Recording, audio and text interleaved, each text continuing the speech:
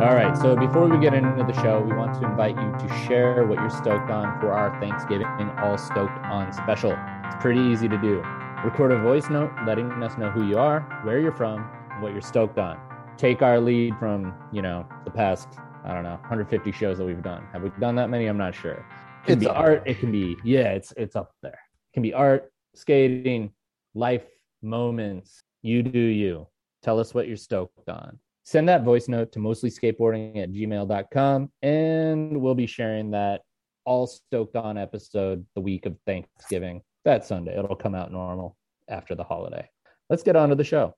Hey, welcome to the Mostly Skateboarding Podcast. I'm your host, Mike Munzenrider, and this week I'm joined by Patrick Gongo and Jason from Frozen and Carbonite.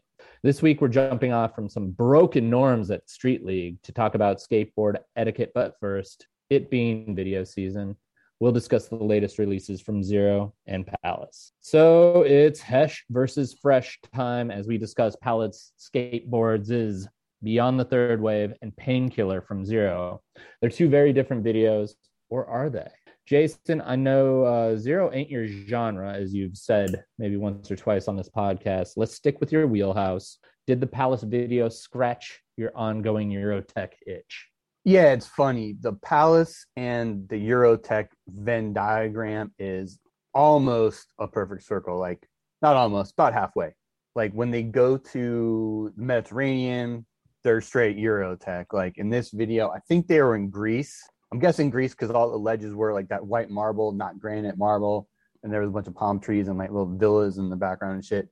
Then they're straight Eurotech. Greece, as you might know, is the place where the world of spot porn and actual porn collide.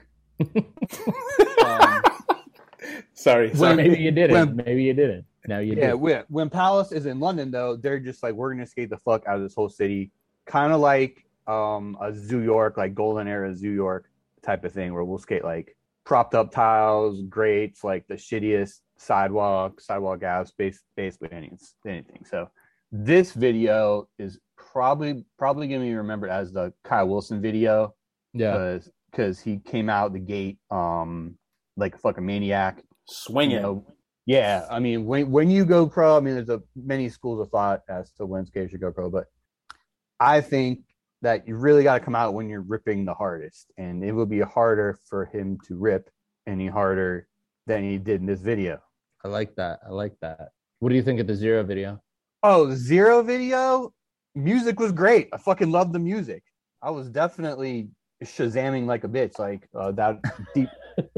As I was watching it, like, oh, that Deep Purple track, that Deep Purple deep cut. I mean, I've said it before, like, Jamie Thomas has a knack for, if that's his niche as far as music revision goes, like classic rock deep cuts. So you had that Deep Purple track, some other shit. As far as the skating goes, you had Low Intensity Chris Cole, he's still out there doing it. Chris Weimer from Virginia Beach Kid, ripping. Good to see Forrest.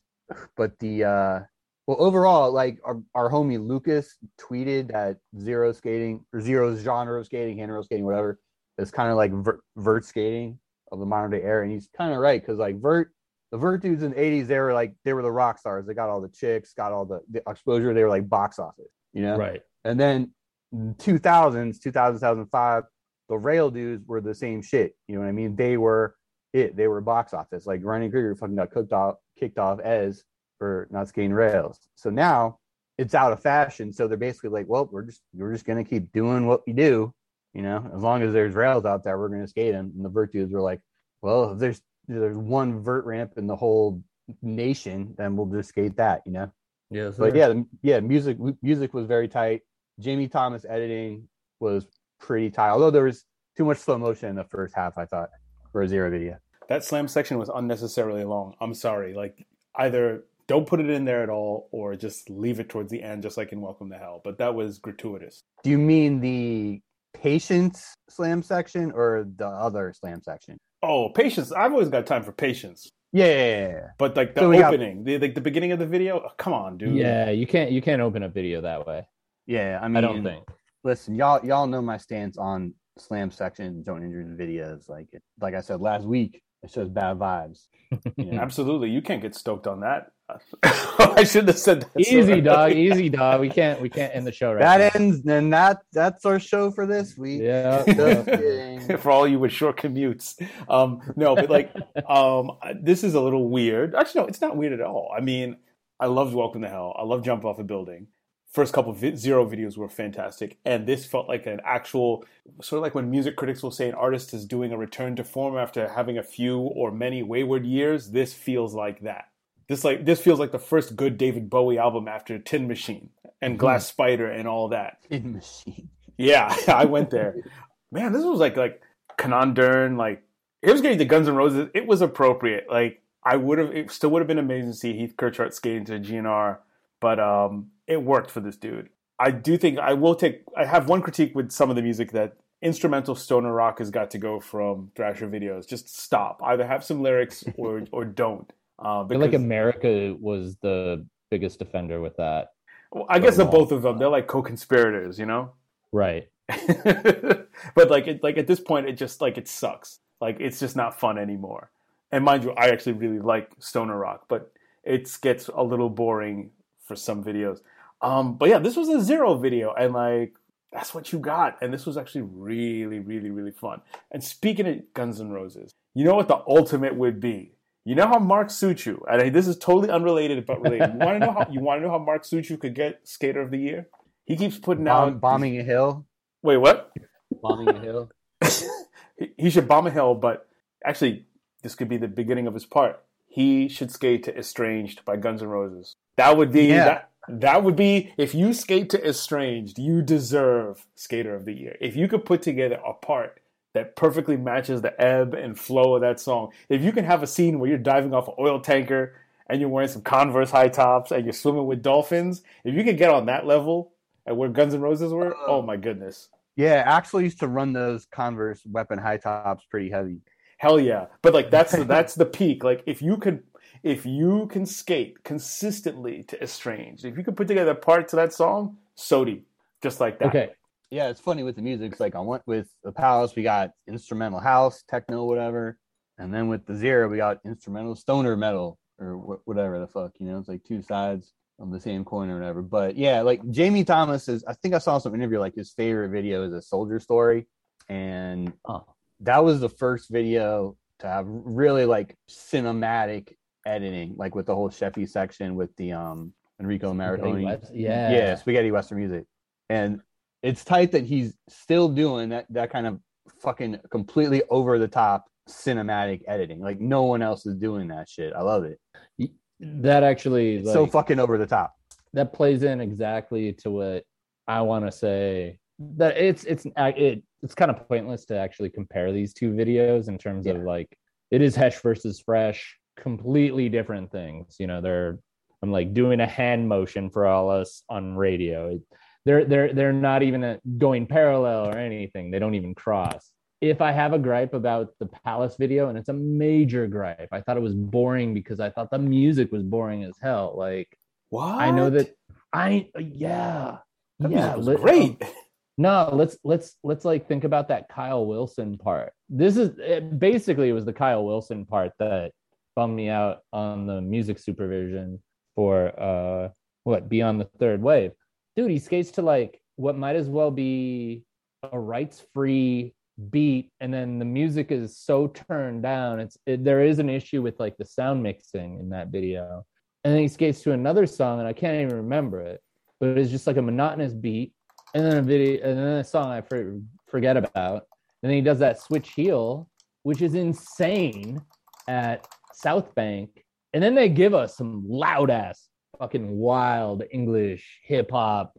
I'm, grasping for words to truly describe it properly because there's, probably a way more accurate descriptor for it. And you're like, hell yeah, this is what we want. He's going to have a third song. And then it's just over. Yeah, no, you gotta keep going. No, man. I've said what I need. Listen, if you're not into the house vibes, you're probably going to be bummed with the music supervision. But I fuck with that. So I thought it was cool. Like the Justify My Love instrumental. Hell yeah. I thought that was pretty funny. Shout out Lenny Kravitz for writing that song. So I absolutely come from the Jamie Thomas House of Skate video where it's Yeah, yeah. like the music is, I don't know, 55%, 59% of what a video part's all about, unless the skating is going to be like 140%, defying mathematics. But like there it's a theory that is not going to move the needle for anyone who's made up their mind, but I really do think that maybe the audio on the music in the Palace video is turned down too low. But I really thought it was just kind of like it was stagnant. It wasn't, I don't know. I need everything hitting because obviously the skating is going to be good. And yeah, it was shot well, it was edited well, but the music left me being like, what the hell is going on here? So does this mean that you prefer Palace shot in standard definition on a VHS or Betacam as opposed to Palace in HD? I'm going to be a total jerk and just say that like I barely watched any of that stuff either. I'm not much of a like Palace is cool, but it's just not hitting for you. It doesn't hit for me. I'm kind of left wanting in. Actually, I would probably say that when it's not shot in HD, this was a very conventional skate video. Oh yeah. Like when I'm looking for non-conventional Palace stuff, and this was conventional. It was shot in HD. It wasn't especially like we were talking last week about how Strobeck is really inventive when it comes to editing, and you kind of don't know what's going to happen despite all the slow-mo and all that.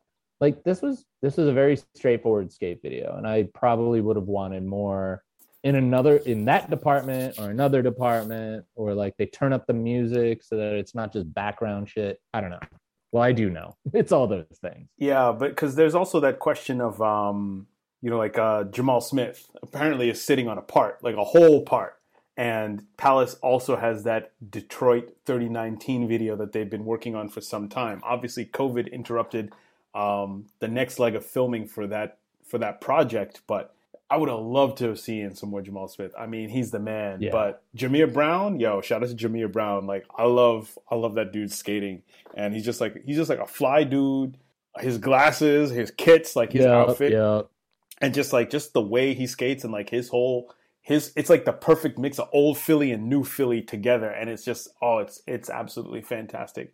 And he's also like a real pleasure to follow on Instagram too, just like seeing him hopping around the Mid-Atlantic, occasionally going over to England to film. I really love that, and I'm hyped for future projects. Like this was almost like this served as like maybe this Palace video was less about being a cultural moment, like say V-Nice or Palisonic, and more like, we're still here though, right? Like consider this a little bit more like a mixtape, or kind of like those albums that Jay-Z did with what's them boys, all them Philly dudes, all them Rock La Familia albums, Young Guns.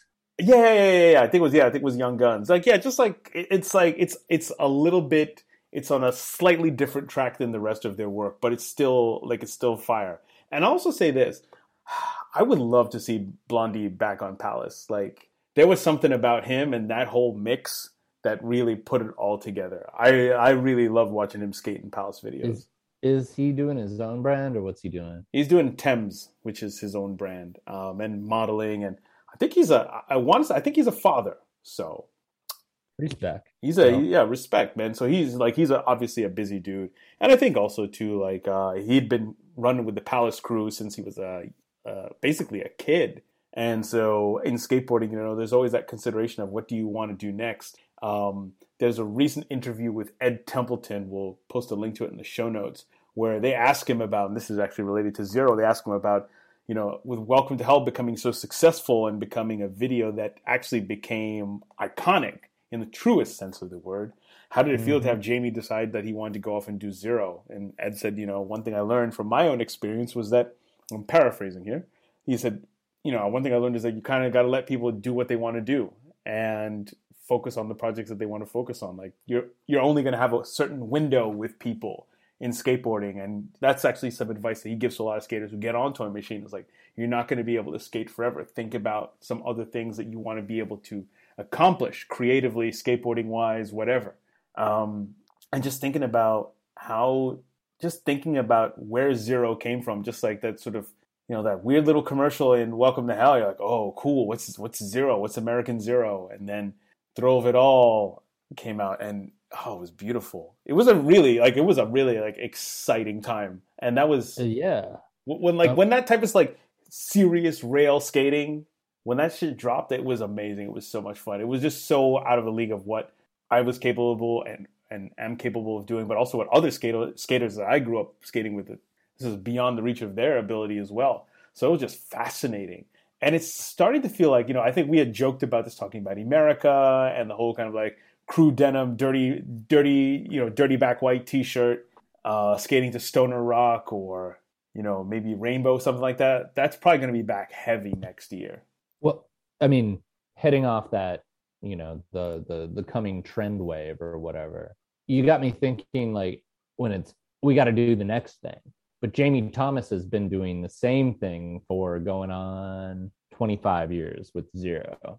And I think the last time a Zero video came out, I don't know if I said it on this podcast. I don't remember if we discussed it, but it was like, I think we did. We really need this. And I know like in our group chat, Patrick, you said you really liked the Zero video, Painkiller. And I feel like I liked a lot of it. It kind of, the slow-mo. I don't know if we need slow-mo anymore. But overall, it was like, damn, this was pretty cool. These are cool skaters.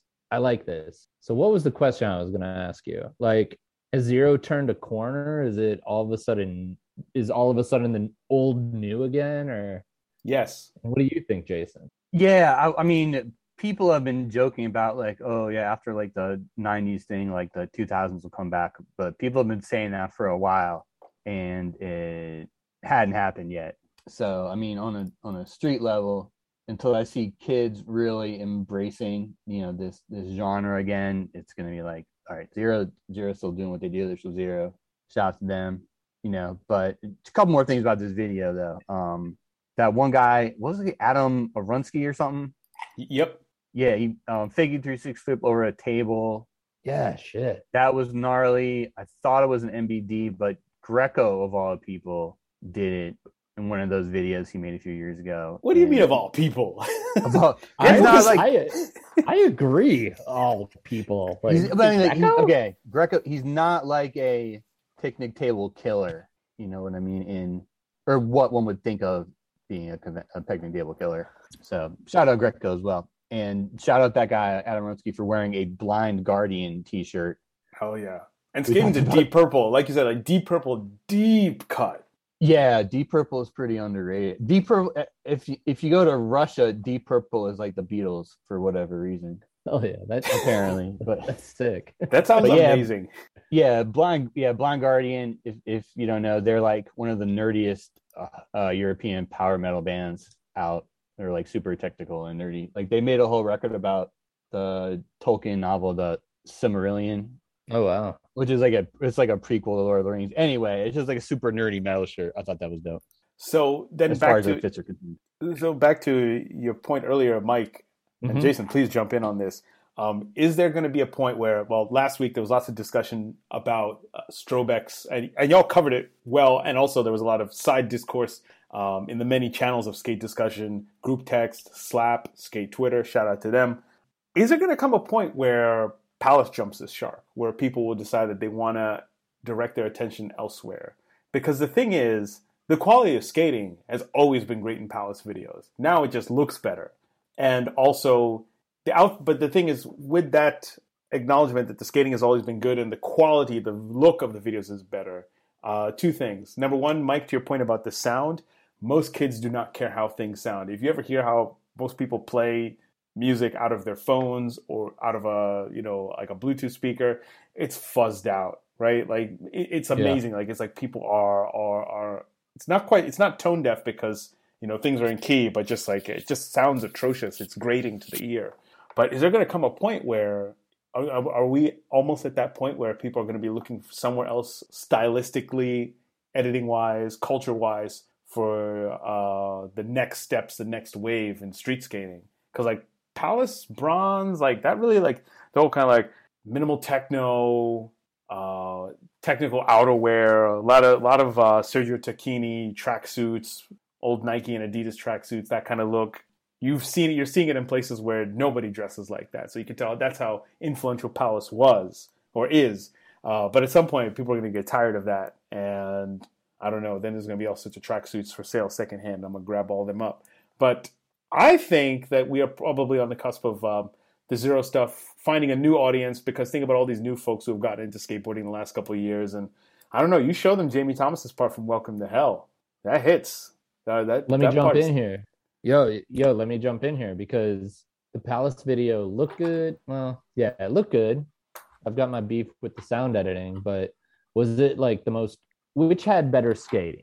The Palace video or the Zero video? And I know it's not apples to apples, but I'd argue the Zero video had like skating that at least pushed the limits a little bit. My point being that I feel like the Palace guys, as dope as they are, like Hader da Silva had the most memorable stuff in there where it was like he looks dope doing pretty much anything on a skateboard. And I was worried that he was an Instagram only guy, but that part was really good.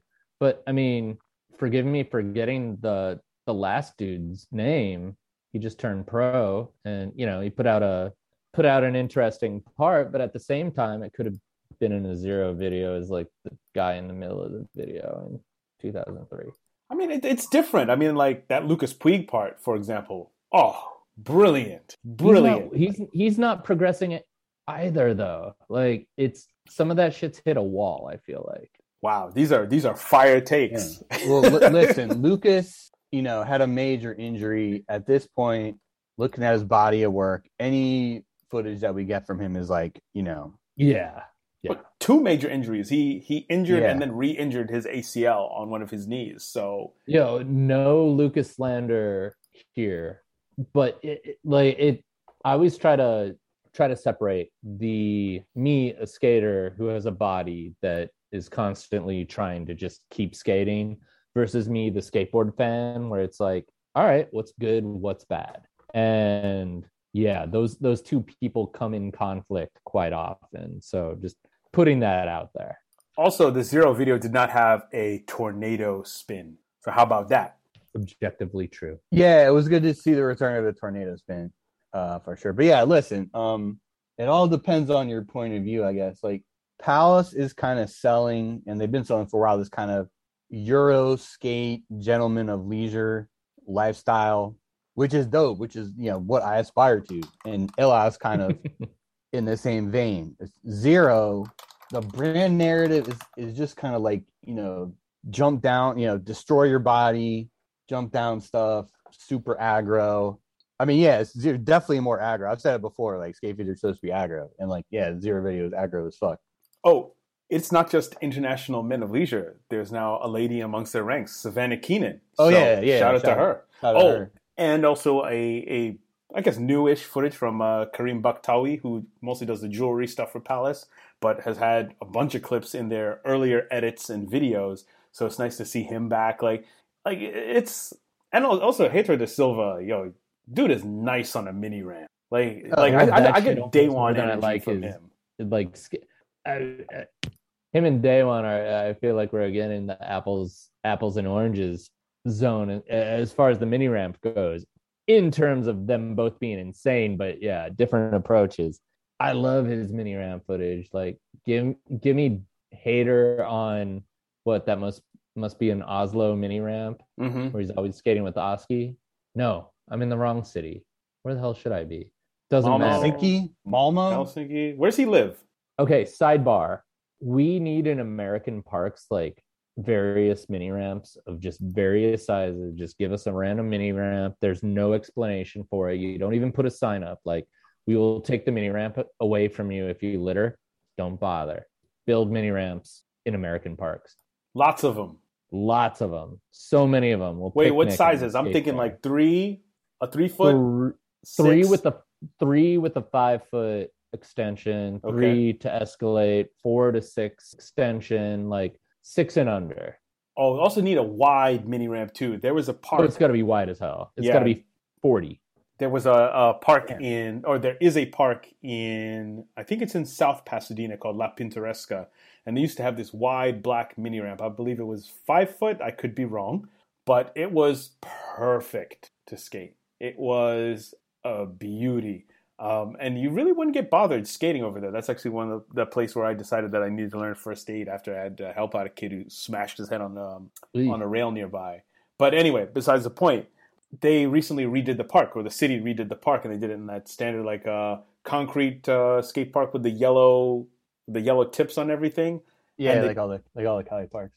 Yeah, and they got rid of the mini ramp. Leave the mini ramp. Should have left the mini ramp. Like, it was like a mini ramp. Like, and there's a basketball court next door. I was like, y'all could have saved thousands of dollars by just having that mini ramp, a couple slappy curbs, and some ledges, and a good quarter pipe. Like, damn, like spending all this money, and it's like, we don't really ask for much. Yeah, that kid Hater was one of the few people that's interesting to watch on a mini ramp, for sure. There ain't many. Yeah, weren't most of them in virtual reality? Yeah, and virtual reality questionable and secondhand smoke. Yeah, it's like plus like Day Hater, Oski, Day One, Barker Barrett, Jeremy Ray. Shout out Barker Barrett. I saw. Oh yeah. I don't know. I don't think I've ever seen him skate mini ramp. I'll give you Jeremy Ray on theory, but I've never seen it. Okay, Jeremy Ray on the Plan B mini ramp. He's in secondhand smoke. Yeah, I think it's in secondhand smoke. He just drops in, does like a gigantic front side flip. That's all I remember. Maybe that's enough to sell you. That's enough to sell me. Shit. But yeah, definitely Day One's got to be on that list. So, Barker Barrett, the Barker Barrett explanation. I was at Woodward 1995 or 6. I don't know. And it's worth noting that one-time podcast guest Kyle Beachy said that Woodward was the MFA of skateboarding in a tweet. Take that as we will. But he said it tonight, Thursday. Go track it down, guys. But Barker Barrett skating like this Woodward mini ramp, all the bells and whistles. It's like infinite feet wide. There's a channel. There's extensions. For some reason, they didn't have any escalators, but Barker Barrett's feet never moved, and they were always over the bolts. And he'd do like a back D, and his feet were over the bolts, and it didn't make sense. And he'd like backsmith and front feeble, and that was dope. That's my whole Barker Barrett story. Yeah, anyone who is like at their peak in that early 90s, like Planet Earth, H Street, Next Generation era, you had to be good at mini ramp. It was like fucking mandatory. Oh, that's it. We didn't mention Tom Penny. Like, come on, dude. Tom Penny, mini ramp, like, fuck. Oh, yeah. Forget about it. But Tom Penny on anything. Tom Penny skates vert too, right? Yeah. CSK vert. Dude, Tom Penny, give us a call. Come on the show. You guys think that Tom Penny ever... I'm trying to think, like, were there any ever contest controversies with Tom Penny? What was that English contest where the guys ran into each other on the car obstacle? That was 1990, Europe 1997 at Wembley. It was, I don't remember the name of the competition, but that's where the phrase Wembley Gap, which we call a Euro Gap, came from. And it was Pat Duffy and Mark Gonzalez. It was the beginning of 411 Europe. Yeah, I think it was Europe 97. And they're skating to, the opening is to Club to Death by Rob D, which was in The Matrix. And if you're thinking about Tom Penny controversy, Radlands 1994, where all the American pros were talking mad shit and shooting spitballs at him because, we don't know how to act when we travel abroad. And then 1995, he goes and wins the contest and everyone's cheering for him. And he's just like, he looks cool as shit. And they're like, it's like one of us. But like, yeah, he didn't do anything wrong. People were giving him a hard time. Well, that's iconic. Yeah, that Europe 95, Tom Penny, I think he nollie flips the little tiny bump to bump. He goes up the Radlands rolling, almost to rolling as iconic as the Tampa one, and he does that switch front side flip, smiles towards Dan Wolf's camera. We love that. We're talking about more controversial skate contest moments as we move on to our little bit on skate etiquette. So at last weekend's SLS Super Crown World Championships, I'm not making up that name, the usual high fives and hugs were disrupted by what some might call some uncouth trick choices by Nyjah Huston during the semifinal best trick round. So here's the setup. Immediately following Alex Midler's guest attired kickflip gap to back lip attempt. Is he riding for gas? Don't answer yet, guys. Please do answer then. I would assume so if he's wearing, I guess, apparel in a major contest. Yeah, I mean, that was the SLS Super Crown World Championships. So Midler tries a gap, kickflip, gap, backlip. And he lands on it and he slams in like one of those uncomfortable ways where you land on your ribs with your arm up. And it's like, oh, that sucked. But he is, a top of the line like athlete in terms of skateboarding. And he gets up and gets out of the way. Midler slams. He's not happy with it. And then Nyjah rolls in and does the exact same kickflip backlip. An awkward encounter with Midler on the deck ensued, with Midler pretty much trying not to look at Nyjah at all. And like Nyjah almost touching him to like get his attention. Midler's just not having it. He turns his back. No daps were shared. That insanely long preamble out of the way.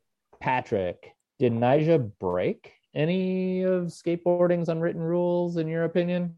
Absolutely. He violated for real. And after that Olympic loss, I get the feeling like he doesn't care anymore. It doesn't matter what other people think. Now he realizes that, I just got to win. Doesn't matter what I do. If it means stealing somebody else's trick, if it means cutting somebody off, snaking someone, I don't care. And I imagine that after taking an L as publicly as he did in the Olympics, champion as a golden boy for Team USA, Team USA doesn't even, my man doesn't even podium. Everyone's asking, is our dude washed? Like, he's basically, I think he's just like in wrestling, like, and sorry, I don't really know WWE, WWF that well, but I do know that maybe he's decided to take a heel turn. He's decided, like, you know what? If people are going to see me as a bad guy, all right, cool. I don't want to be a nice, clean-cut Nyjah Huston. I never was. Look at these tattoos. I'm a bad dude, right? I mean, yeah, he definitely violated it. He doesn't care. He did win, so winning is the only thing. And for him, it's just like, you get it how you live. Which then leads to the question, though, what is good contest etiquette? And what's the difference between spot etiquette, when you're street skating, or DIY etiquette and contest etiquette? Would be awesome to hear. Like, Jason, Mike, like, what do you all think? Like, do you agree or disagree that he violated? And what do you think is, like, how deep does contest etiquette go? Also, I've skated a jam once. I came in 6th. I barely landed anything, but it's whatever. Yeah, I mean, we live in a society, and if we don't have standards for interacting with other human beings, then society breaks down. It'll be like Escape from New York. Yeah, you can't one up someone. Like, one-upping someone like that is a crazy look. Like, it shows a total lack of kind of like social awareness, I think is the term. And like, you could see Nyjah going up to him at the end, like, and he said like, I was trying to back you up or something like that. And like the announcers, something to that effect, and like Jeff Rowley and the other guy were trying to downplay it, like, oh, he backed him up, blah blah blah. Like, man, if someone went up me and like after I just busted my ass trying to kickflip backlifts some crazy rail, I'd be like seeing white. Like, I don't know, like if Midler was, I don't know, I'd be ready to fight straight up. I mean, what would Mike Vallely do? I'm left sitting here wondering, like, that was Raleigh. That was the second voice. Raleigh's sounding like some guy they imported from, I don't know, like some third level football club announcing to like get in there. That's crazy. No, Raleigh's a good announcer. Oh yeah, I don't know why I'm so begging on it. I only watched that thing, but yeah, I watched a couple of them, and yeah, he's a pretty announcer. Like, knows his shit, of course. Like, says interesting shit. But yeah, this at least warranted like an NBA like hold me back type of fight, some shit like that. But like, I really think those, because we're on the announcers, and I wholly agree that like Midler could have like shoved him and it would have been legal. The announcers should have been like, wait, he just did the trick that guy just slammed doing? Like, why do you do that? Like, it's okay to pull the veil back. And I'd be really interested in asking either of them or both. Like, dudes, why didn't you say something about that? You both know that's fucked up. Yeah, you're right. Jason, I would definitely. I forgot what I was going to say. No, wait, I remember what I was going to say. Like are there like technical fouls in Street League? Like, can you get fined I don't think there's referees. fighting? No. No, there's no refs. There's no technical. I don't There know. should be a ref. Who knows? I'll be a ref. I'll be a I mean, Call toe given drag. toe drag. given some Sorry. of the volatile personalities that were in contest skating in the 1990s, I'm genuinely surprised that more fights didn't break out. But maybe, you know, like, if this was a common thing, don't you think there would be more footage of Mike Vallely, like, getting in people's faces and fighting? Yeah, you're right. Surprised there wasn't more of that. The only one I can remember, and just because there was a photo of it in Slap, like one of the early issues of Slap, was Oscar Jordan versus Steve Barra at some castle contest. Shout out to Oscar Jordan. Yeah, shout out Jordan. I mean, who knows? No disrespect, Barra, but even Steve Barra admits that back in the day he could be a little bit of a troublemaker. You know, he definitely got into beef with Javante and Oscar Jordan. Like, it was definitely a thing. Apparently, he's chilled out a lot as a proper adult, and even him and Javante have squashed that beef. But like, back to the 90s, like, they were like, skating wasn't just like, I would even revise my previous statement and say it wasn't just volatile personalities. It was like dudes who could fight and were down to look for fights. Contest beef. I recently had this one rehash. Like, I confirmed it via Instagram chat with a Twin Cities source, but Justin Lynch, vert guy from the Twin Cities, 80s, late 80s, early 90s, maybe. I'm not as old as the people involved, but he was a vert guy. He was a vert pro out of the Twin Cities. He was snaking people at a vert contest, and he basically got dropped in on and dropped and like got his back broken in the whole process. And that was like Ben Schroeder dropped in on him. Hold on, I gotta check this on the chat log. I mean, the other thing too is that if you're gonna have a situation where people are just wilding and snaking each other, let it be like a Jim's Ramp Jam, which actually, what was it, the Texas Death Match, where it was kind of just like anything goes, as many people dropping in and doing tricks as possible. That's completely legit. And by the way, that's a contest that we need to bring back. Yeah, that was legendary. Hell yeah. But back to the whole Nyjah thing. Yeah, I think this is his new vibe. He doesn't care. He's never going to be Skater of the Year. He probably won't win an Olympic medal. So you know what? I'm just going to go and win, and I don't care. I'm going to steal your trick, whatever, bro. Like, he has always been hyper competitive like that. Now he's just leaning into it and doesn't care how he comes off for it. Like, he's paid, you know. Yo, can I get the explanation of why Justin Lynch got clotheslined during a vert contest, or at least ramp, it was like a vert ramp contest. He was clotheslined, and according to my OG Twin Cities skateboarding ramp skating source, it was Ben Schroeder, and I quote, Justin used to snake all the pros. He snaked Jeff Phillips, and those two ran into each other, and Phillips got hurt. Schroeder dropped in on Justin on purpose and slammed into him on the flat bottom. That's a paraphrase. But like, okay, that's probably a level of violence that we don't really condone anymore. We don't. Was it ever cool? Oh no, you say listen. I'm down to hear what you have to say. Yeah. Couple things. One, at least Street League has a honest to goodness rivalry now. It's the most interesting thing that happened in Street League maybe ever. The whole we're all bros, blah, blah, it's just like a big session, blah, blah, blah. Like, that was getting kind of old anyway. So I'm definitely going to be watching next Street League to see what the fuck is going to happen. And Second of all, in terms of spot etiquette, if you're going to do the same trick as someone, you got to ask, like, yo, do you mind if I do that trick right there? Yeah. Same as if you're going to wax a ledge, especially if you're not a local. If you're not a local, you definitely have to, be like, oh, do you mind if I wax a ledge, blah, blah, blah. So and then that brings up a follow-up question, Jason.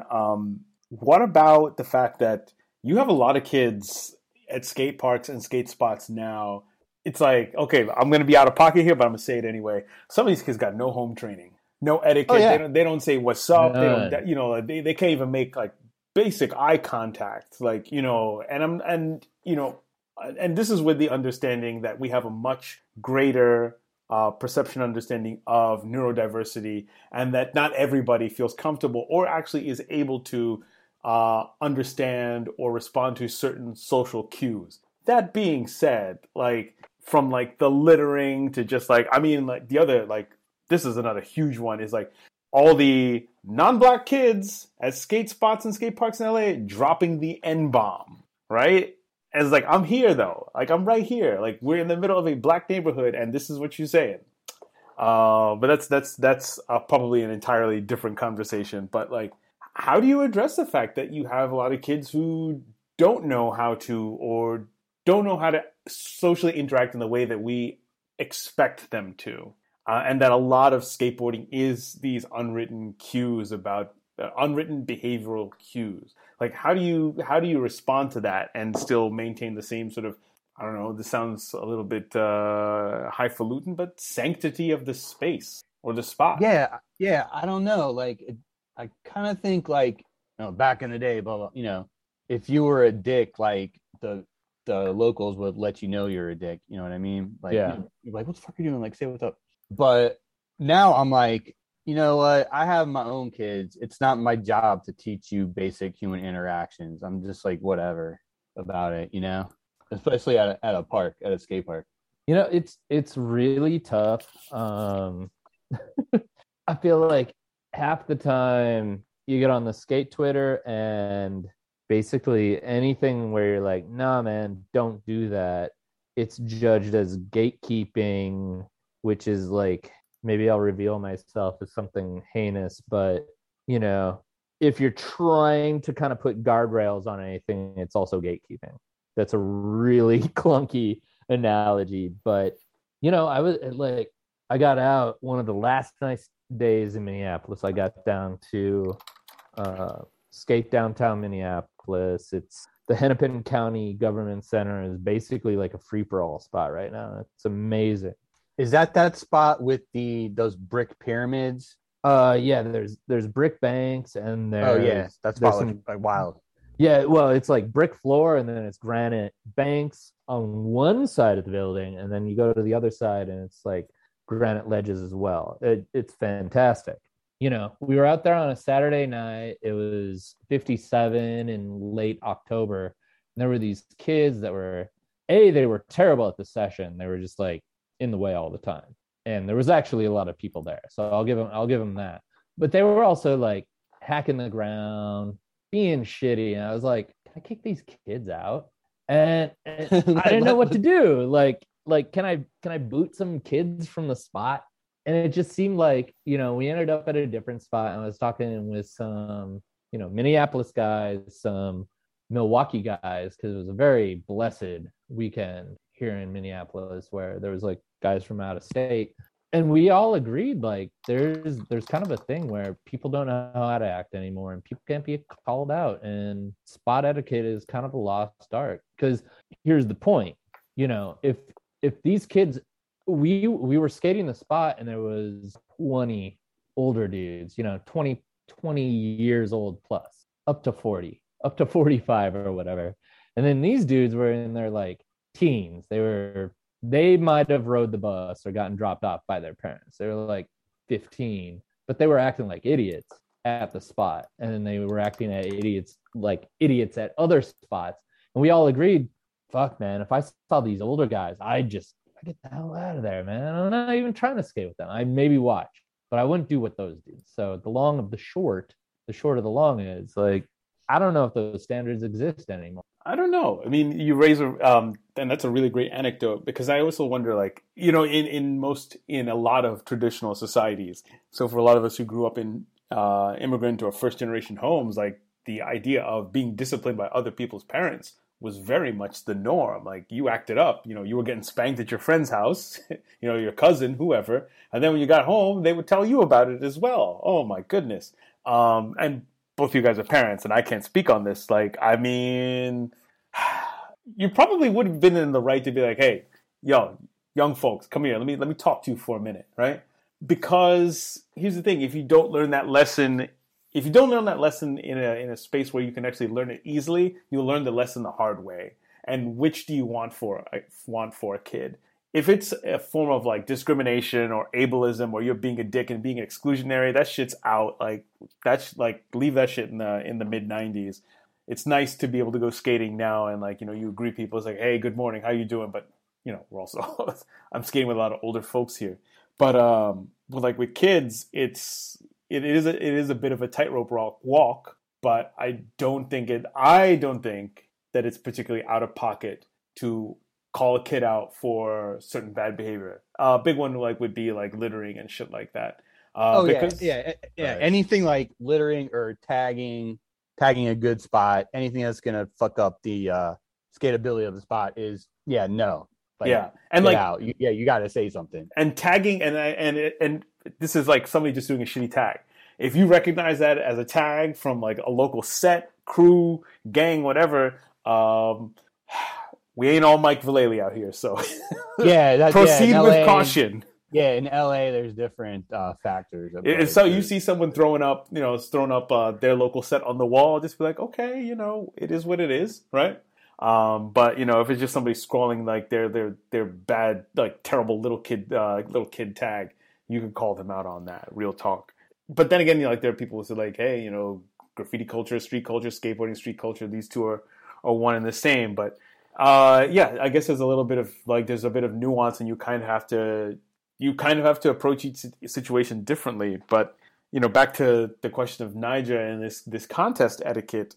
I don't know. I guess because skateboarding is so small that maybe that acted as a sort of like a self-correcting mechanism, because you know, very similar to how like bad behavior on a tour or just, you know, weirding people out on a tour will get you kicked off. You know, you reckon that if you act out and you start fighting people at contests, not only is your sponsor going to be like, well, we're dropping you, who else is going to pick you up? True. Like what? We're going to send you to Tampa Am or Tampa Pro and you're going to beat everybody up? And Mike Vallely's going to have to put you in a chokehold and tell you to chill out?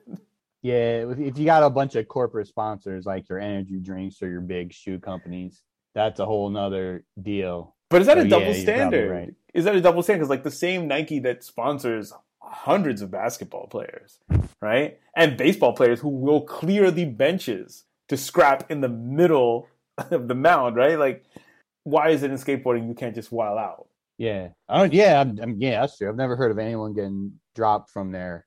Yeah. A shoe sponsor because of a fight. Well, in baseball, it's like that's if someone throws bench clearing brawl is like all American. You know what I mean? It's like exactly. By contrast with hockey, it's like it's expected. So maybe like you might get like an extra bonus or something like that. Yeah. One other thing, I would pay to see Mike do the classic James Kelch or Mike Carroll, just like point off in the distance and be like, out. Oh hell yeah! And like also like shout out to Mike Vallely, like always sticking up for skaters. Yeah, he's on the right side of history with that stuff. Like, yo, he saved the Muska, man. He saved the Muska from getting arrested. I will say, like, off that topic, I did see the only time I was 24 years ago, and a guy swung on another skater during practice at the Third Layer Skate Park, like 1997 contest, because he was snaking everybody. He got swung on. And it was bizarre because it was like, random, like watching from across the park, guy swung on the guy and he like dodged it, but then he had to jump off the back of a 4-foot quarter pipe. Yeah, I think actually, oddly enough, I seem to remember at the Olympics, they had some, I mean, I'm might be wrong here. They had some rule where if you did the same trick as someone in the best trick contest, it didn't count. I don't know where I'm getting that from. But that seems like a good rule. Like if you one up someone, you get 0.0. I mean, that actually, a lot Animal House. Here's the thing.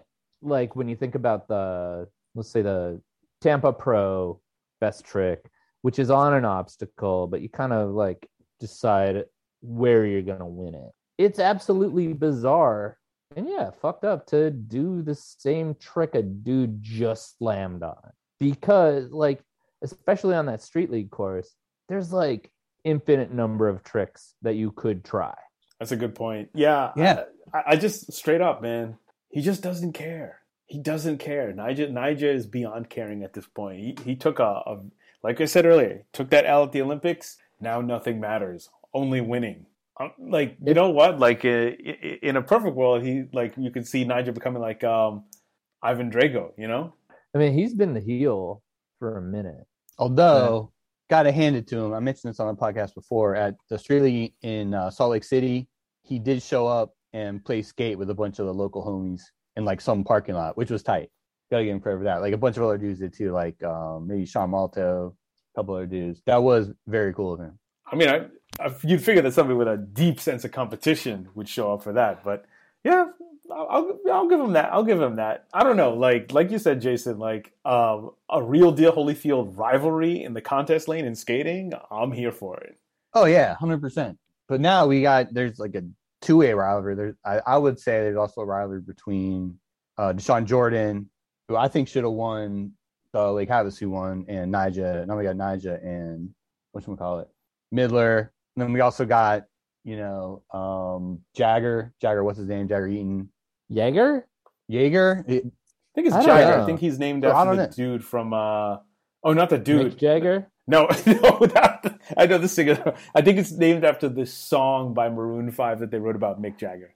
No Yeah. way, dude. When did that? Well, isn't there the cost? When did that song? When did that song come Yeah, out? I'm not sure that. I refuse to believe that. Hold up. Let me see how old Jagger Eaton is. Okay, so Costin Eaton is a real person. So whatever story you need to tell about the other dude with the last name Eaton is. No, I am off by just a decade, but that's not bad. Jagger Eaton was born in 2001. Moves Like Jagger came out in 2011. That being said, you better be an athlete with a name like Jagger Eaton. Good baseball name, actually. I could definitely see someone like him playing for like the Cardinals or something like that. Right? Next up at bat, we got Jagger Eaton. Like the It's a Texas baseball Rangers. ass name. Texas Rangers. Hell yeah. All his What's his- outfits too are baseball ass. Yeah, just real basic, like athletic type of outfit. Nothing crazy. Yeah. Oh, could also see him on the Angels. Yeah, he does skate with it. He does skate with his phone in his pocket, which is insane. I would go nuts. I mean, that's tight. It's also But- insane. It's Okay, insane. all right. I gotta empty my pocket. Yeah, it's same. insane. That's another mental. Was he the guy that slammed at the Olympics? And And people were his talking phone about him fell wearing out? his. Yeah, I don't think think so. he did I don't think he did a. Did he do a crazy slam? I don't remember him doing a crazy Someone slam. but I could slammed be at wrong. the Olympics and his phone fell out, and like the St. Paul Pioneer Press Timberwolves beat writer, that's like a Alden Capital owned newspaper. They're good, but he referenced the skater at the Olympics who fell on their phone. Oh yeah, that might could have been him. Yeah. Okay, which leads to, and I think we got to breach this subject if we're going to talk about spot etiquette, y'all. Okay. Earbuds/headphones at the skate spot or at the skate If there is park. another adult who is skateboarding with you, headphones are banned. If you're solo, if there's kids, you can skate with headphones. Mm-hmm. I would say if there's kids, especially small children, like I was saying earlier before we started that I went to skate a pump track this past weekend, and there were little kids everywhere. Like you had to be 120% alert because they just will run out at you. Also, there were kids on bikes there. But Okay, yeah, I mean, that's the carve out. But Jason, what do you think? Headphones in? Oh Headphones well, off? yeah. I used to be adamant, no headphones, but knowing what we know these days about neurodiversity and that kind of thing, that might be the only way that person feels comfortable skating. So you never know. Yeah, I don't know. I think also maybe just the New York school of mind your own goddamn business might be helpful in that instance. Like if that kid is skating with headphones on and they're doing yo flips, whatever, but they're not getting in your way and they're letting you take your turn. They're not snaking anybody. Let them live. Just I just don't understand. You fall when you skate. So does everybody just do their parents just buy them brand new phones when they crack another screen or damage your phone when they fall like fuck on it? That's the other wild thing is that people who keep their phone in their back pocket and wonder why that shit's bent all out of shape. I don't know. I feel like I feel like Big Head Rico in Belly. I don't like that shit. I don't like that at all. Yeah, but if it's someone that isn't, on the spectrum or whatever, then it's there's no reason to. It's lame. Like Carol said, it's oh, I'm skating by myself. I'm not skating with you. Blah blah blah blah. Mm-hmm. I don't know. Like if Mike Carroll was there, would you have headphones in? No, Nope. I'd be too stoked. Jesus, yeah, I'd be really stoked. Which brings us to the part of the show where we talk about what we're stoked on. Jason, what are you stoked on? This week, I'm stoked on Venture Trucks, a little hard goods company based in San Francisco, California. Also stoked on a video part from the 90s that I had not seen before. I thought I had seen every good part from that era. Apparently I was wrong. Someone posted a clip from William Nguyen's part in the Santa Cruz video, SCSVM. Probably the first of many 411 parodies in the skate video realm, but it's a super sick part. He was doing some pretty advanced shit for that era. Just kind of like a cool 1994 style low impact part, like do a trick up 2 stairs, then do something over like a smushed garbage can, then do a trick down 4 stairs, that type of shit. So it's pretty cool if you haven't seen before. Also stoked on the recent Spitfire Australia video called Scenic. It has all the Australian rippers that are on the scene right now, and there's a ton of them. I lost track of all the rippers, all the young guns coming out of Australia right now, but that Roland Davis kid has like a 4 or 5 minute part or something. So yeah, sure. The kid's good, man. What can you say? Like when Girl comes out with a video, like look out.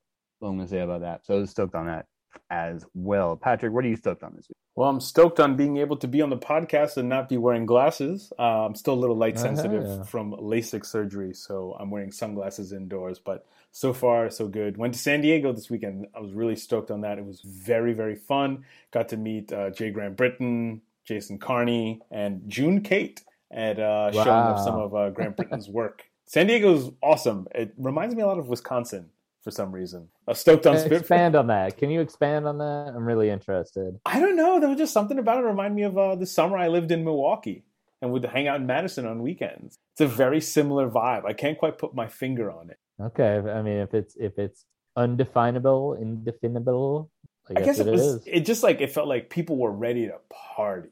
Okay. You know, like people were ready to party. And like there was I don't know, there was something about it. Like it was like a feeling I hadn't felt in honestly like in 20 years since that summer, or over 20 years now.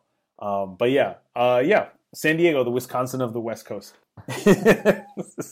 I'm stoked on Spitfire wheels. I'm stoked on Karim Benzema and Kylian Mbappe, both players for the French national team. They killed it this past weekend. Stoked on the mail because I got the new CCS and the new Thrasher on the exact same day. Still feels amazing. And finally, I am stoked on the latest Hit You Off management edit for Traffic Skateboards. Shout out to the god Paul Young. Mike, what you stoked on? Ooh, I'm stoked upon.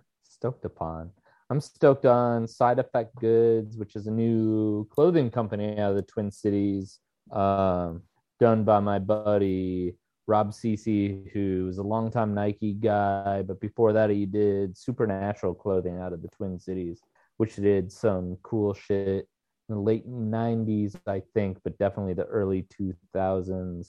They just did a promo video that will be linked in the show notes. It's got skaters from Des Moines, Iowa, Minneapolis, St. Paul, and then Milwaukee, Max Murphy, an all-time street skating legend of the Midwest, as well as Timmy Johnson from Chicago. So stoked on the video that they put out, the promo. It's super cool. Pat Gallagher has an eye-popping trick at a spot that should be eye-popping if you've never been there, but is truly ridiculous if you've been looking at the government center banks, the Hennepin County Government Center banks, and been thinking like, oh, could I like kickflip on this? He wrecked it. So I'm stoked on that. And that's it for our show this week. Be sure to check out mostlyskateboarding.net for links to things we talked about and all, every tangent. Good old Templeton's going to link to those. I'll remind you that we'd really love to have you send us what you're stoked on to really flesh out our stoked on Thanksgiving special. We really appreciate everyone who listens to this show. we do it for fun, and it's super dope that anybody wants to listen to it. And we're like a couple years in. I don't know. We enjoy doing it, and we're just so happy that anybody wants to listen to it. So if you do have something that you're stoked on, tell us about it.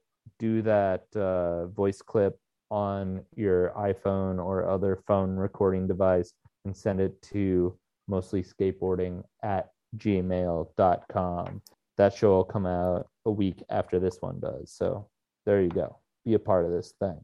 Until next week, you can keep up with us all week online. Patrick, where can we find you on the internet?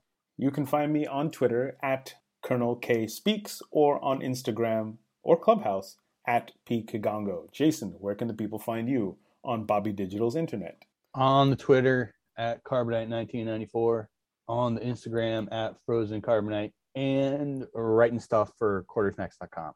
Mike, where can the people find you? I have the same handle for Twitter and Instagram at MMunzenrider. You know what? We'll see you guys next week. Later. All right. To yourself, and nobody's home.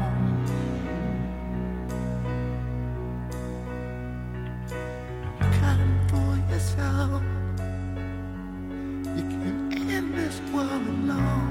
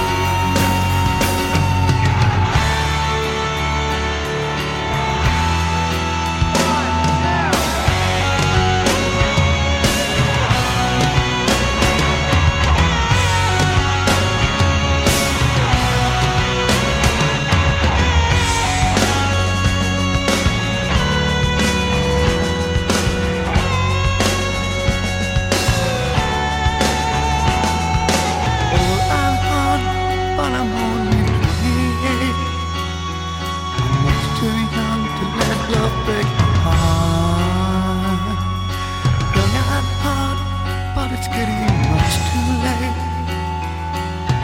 to find ourselves